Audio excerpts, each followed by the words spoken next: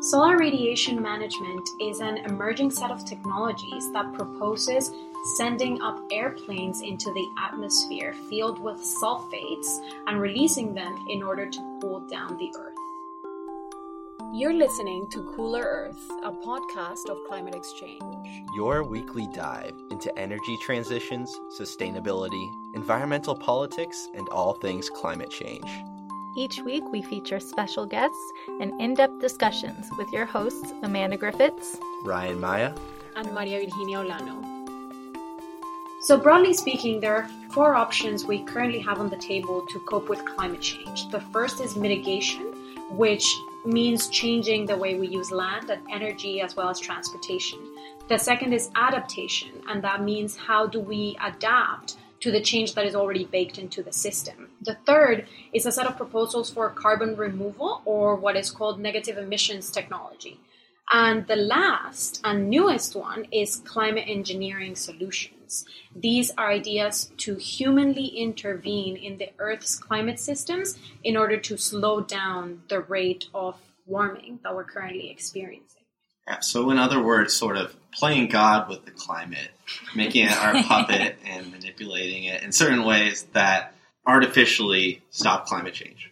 Right. It almost sounds like a science fiction topic. Yep. So, It is a science fiction topic. That's true. Yeah. Well, now it's a science reality. And I think that's why it's such an alluring topic to people, because all of these technological advances are so interesting to look at, and the possibility of them working is such a miracle solution to what seems to be such a large-scale problem. It's such a simple fix, and we don't have to have any behavior changes, any lifestyle changes. There could just be this silver bullet that saves us. Yeah. But it's also really scary. I don't know about you guys, but Right. It sounds very scary to me, this prospect that if it works, wonderful, but what if something goes wrong? Exactly. Yeah, you're really gambling with the extent to which scientists, researchers know the consequences of implementing these technologies. So, for example, making the atmosphere more reflective.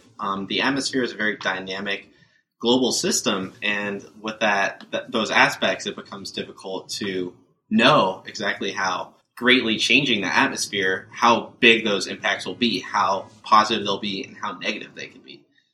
Right. And so even though this sounds like a great technological feat, it turns out that the technology on the table isn't that complex. The whole basic principle is to increase the Earth's albedo. This is a measurement of a body's reflectiveness. And so that being, if we're able to keep some of the solar radiation that comes into the Earth to reflect it back into space, we would somewhat reduce the amount of warming that we see in the planet.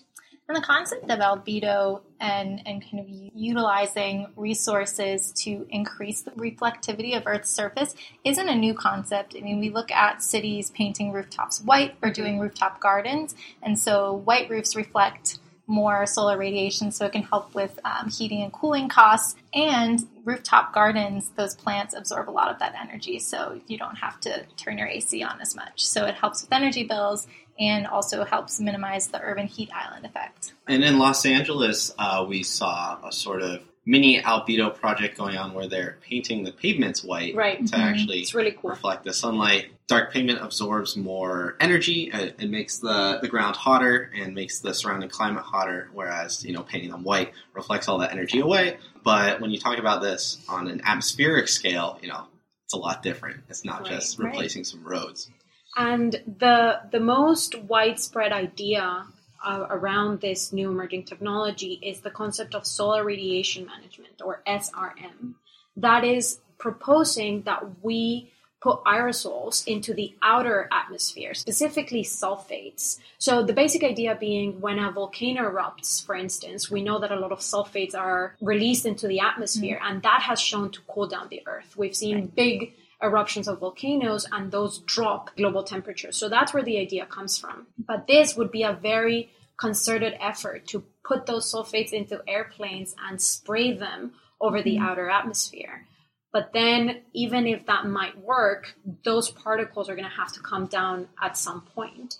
And that would happen in the form of acid rain. which carries huge public health concerns. And it is a term that most people are familiar with, but I don't think most people understand quite why acid rain is bad or exactly what those impacts are.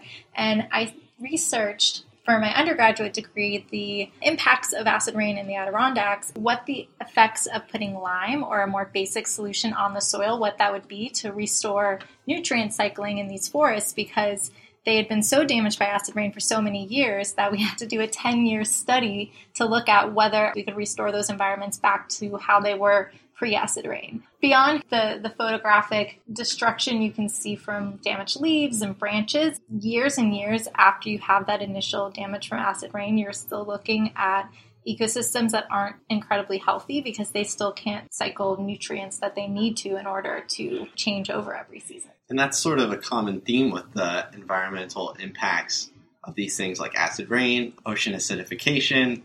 These are not issues that could be fixed with a quick solution. They have accumulated over time and correspondingly may often require solutions that require a lot of time. Whereas geoengineering, as it's advocated for presently, is really framed as a solution that'll be quick, it'll be easy, it'll let us continue with the status quo. But in reality, there are a lot of negative ramifications that are being overlooked in depicting it in this way. And more on the negative consequences. A negative consequence is that there is no consequence for a lot of the other effects of carbon emissions. You're not going, the carbon's going to stay in the ocean. That'll continue causing acidification and the death of various species. Continue to have a lot of pollution in urban areas. Places in China, they have cancer towns where people almost expect to get cancer because of the air pollution rates. So a lot of these other corollaries to climate change will not be addressed through geoengineering. Right, and beyond even unintended consequences of these technologies, there are intended consequences as well, and how much power a nation can gain by mastering these technologies. And the way humanity has behaved in the past, will those nations then use that, weaponize it, and use it against other nations? I could definitely see geoengineering being the topic of a new James Bond movie. A James Bond villain, you know. Right. Geoengineering scientists gone wrong. There's already a movie on that. It's called Geostorm, which is dreadful, by the way. But it's about this. Like humanity has in the future built these satellites that completely control the climate, and then they get hacked. Spoiler alert. Well, it just highlights the fear that we see around these large-scale technologies and the capability they have to completely transform the world and our lives. On the flip side, and we do need to talk about the possibility that we might need this. So if we focus on mitigation, which we should, technologically, we have the possibility of decarbonizing. But in order to reach those 1.5 degrees that we are aiming for, we would need to basically decarbonize in the next 10 years for us to not reach that temperature increase. The political feasibility of those social transformations is in question. I mean, how long has it taken us to even admit that climate change is a thing? So it's worth considering the fact that while SRM may not be that silver bullet, it may at some point have to be part of the solution to climate change, or even be something that buys us more time to decarbonize in the way that we need to. Right.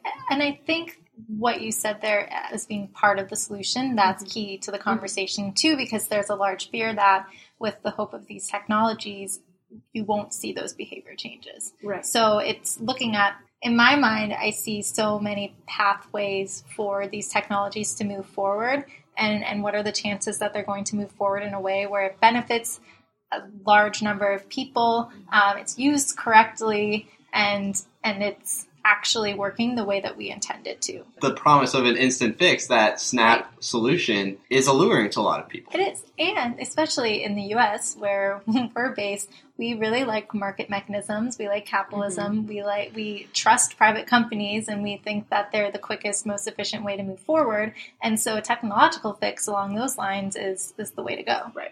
And beyond the negatives is, in my opinion, the unknowns. Is the fact that we really don't know. All of what has been done now has been theoretical. There hasn't been enough experimentation. And there's huge problems with experimentation, because experimentation is basically deployment of these technologies. How and where do you do those are also problematic. But the fact that, we have no way of knowing what the long-term impacts of such meddling with the climate is going to happen. And so at this point, I don't think anyone can say whether or not it will be entirely good or entirely bad. Yeah, in my mind, I see a lot of connections with possible geoengineering experiments and atomic bomb experiments in terms of we don't understand fully what the consequences are of those will be. We don't understand fully how they will impact localized regions and beyond. And are we going to look back decades from now and say that was a horrible idea? But on the flip side, do we take the risk of inaction on the technological front if it has the possibility to be part of a way to get us to the point where we can stay within a temperature range that is livable? So to further explore this topic, we are speaking to Jenny Stevens today. She's a professor of sustainability science and policy at Northeastern University. Her research, teaching, and community engagement focuses largely on social and political aspects of renewable energy transitions and responses to climate change. She has a PhD from Caltech in environmental science and engineering and a bachelor's degree from Harvard in environmental science and public policy. Hello. Hi, Professor Stevens. Hi. How are you? I'm okay. How are you? Good, thank you. Thank you so much for your time today. In the topic of climate engineering, specifically solar radiation management, you have been a critique of these kinds of solutions, in part because they have the potential to create very big power differentials, meaning whoever controls the technology will have the final decision on how to implement it, causing potentially negative effects on other parts of the world. Why is it so problematic, and what are some of the social justice implications of these technologies? One of the concerns with this idea of engineering the planet to reduce the risks of climate change is that when we think about the actual implementation of how this being done, the Earth's systems are so complicated that it's inevitable that it would be unequal distribution of any kind of change. So, for example, if you think about the science or the models show that by injecting aerosols potentially up into the atmosphere, there could be a decrease in the average global temperature. And, at a global macro level, that might sound appealing. But the reality is that if you think about what that would actually mean, it doesn't mean every place in the world would have a decrease of 2 degrees. The way the Earth's system are very heterogeneous, very complicated, and some places may experience more extreme weather, more extreme temperature. The challenge is that a global manipulation like this is, when you think about implementation, it's very difficult to imagine a scenario in which different parts of the world all benefit in an equal way. Is there any scenario in which you see this kind of technology almost inevitable if we are to stay below the 1.5 degrees? Because geoengineering is not going to necessarily reverse climate change, but it can give us some time, some leeway to make those greenhouse gas reductions that are needed. So on the flip side of these scary side effects, is there a way in which it can be implemented in a right way that actually helps? Yeah, I think this is the heart of the controversy, that some people think that it's important and even feel a responsibility to better understand this technology because it could be critical in some scenario in the future to prevent some of the worst consequences of climate change. There's potential for this technology to reduce some human suffering. The challenge, again, with that perspective is that, again, at some macro level, that sounds like that there's definitely some positive potential there. But the challenge is really thinking about the governance structure and the implementation. If it were to be done, how it would be done. And if it were to be done, how would it be managed? Who would control it? Who has authority over everyone else to decide what would be the ultimate, how much it should be done, in what parts of the world should the impacts be optimized? And so I think that's where the real controversy of the positive potential versus the negative risk, how do you weigh those? There's, some very stark differences of opinion on to what degree this set of technologies should be researched more and should be understood more, or should we try to stay away from it as much as possible? One of the other risks is that what we know about technology and technological innovation is that once a technology has been developed and explored, and there's a cohort of people who are committed to understanding it better, there's kind of an inherent momentum that gained from the research and the development of the technology can lead toward that, even in unintended ways. So emerging technologies, definitely amongst those developing them, as you stated, can kind of have more of a positive bias towards them. And we've seen that from blockchain development, which is really interesting and cool, except cryptocurrency, there's less traceability of that currency. With automated vehicles, we're seeing can sometimes have violent consequences, people dying. And the question that comes to my mind with these emerging technologies and geoengineering included is the question of how are we going to regulate this? How are we going to establish a legal precedent to make sure that they cause minimal bad and maximum good? So I'm wondering if you've seen any developments on the policy side internationally, say the UNFCCC or any other international bodies, any other governmental bodies? Yeah, so at this point, this is all very preliminary, I think, and there's a small group of people who are exploring this. Among that community, people are very aware of the challenges and the governance challenges. So there's been quite a bit of discussion about what kind of regulations or international law might be appropriate. And so I think there's been some working groups and discussions informally about this, but there hasn't been much yet in terms of actual regulatory systems being put in place. But there's definitely awareness, and several organizations are paying attention and exploring this.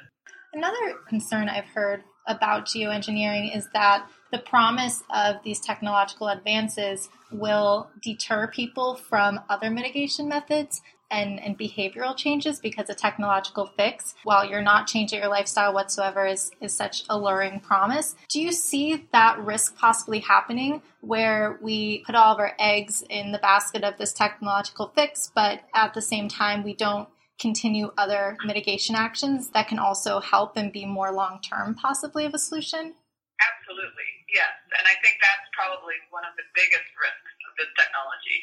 That's actually what a lot of my work is about, this balance between technological innovation and social innovation and behavior change and other things. And overall, with climate change over decades, we have been focusing on technology and technological approaches to changing the energy system, and then now these ideas with solar geoengineering are very technological approaches, right? And what we see, and it's very obvious and clear in the policy discourse, is that when we promote these technologies, they're often held up as, we are paying attention to climate change because we're studying this technology. And that's the extent the past 2 decades of attempts of climate policy in the United States to focus on more research on climate science and more technological approaches to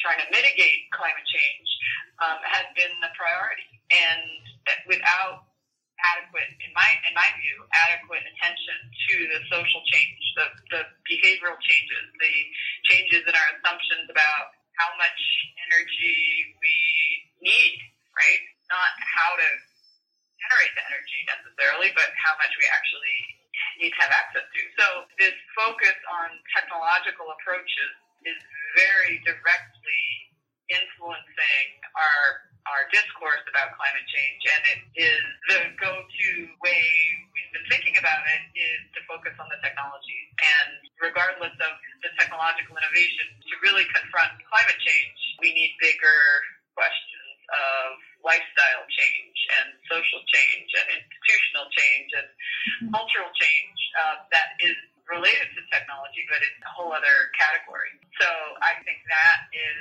the biggest risk with these technologies, and we can see it. There was just a congressional committee that was exploring solar geoengineering, and some of the people on the committee who were in favor of advancing solar geoengineering research are actually climate deniers. So they are people who are not advocating for any other efforts to mitigate climate change and resisting, yet they're open to and interested in for some reason, but in fact there are people who are explicitly against every other climate mitigation strategy, yet they're interested in advancing this technology. Something we could elucidate from that, a lot of these people probably want to stick with the status quo, in that geoengineering lets us keep on polluting and continuing with our climate negative habits without really having to make a substantial change. It presents itself as just a patch over for everything we've done to the climate, and a lot of interests have in mind the fact that they don't really want to change what they're doing right now. But from a political perspective,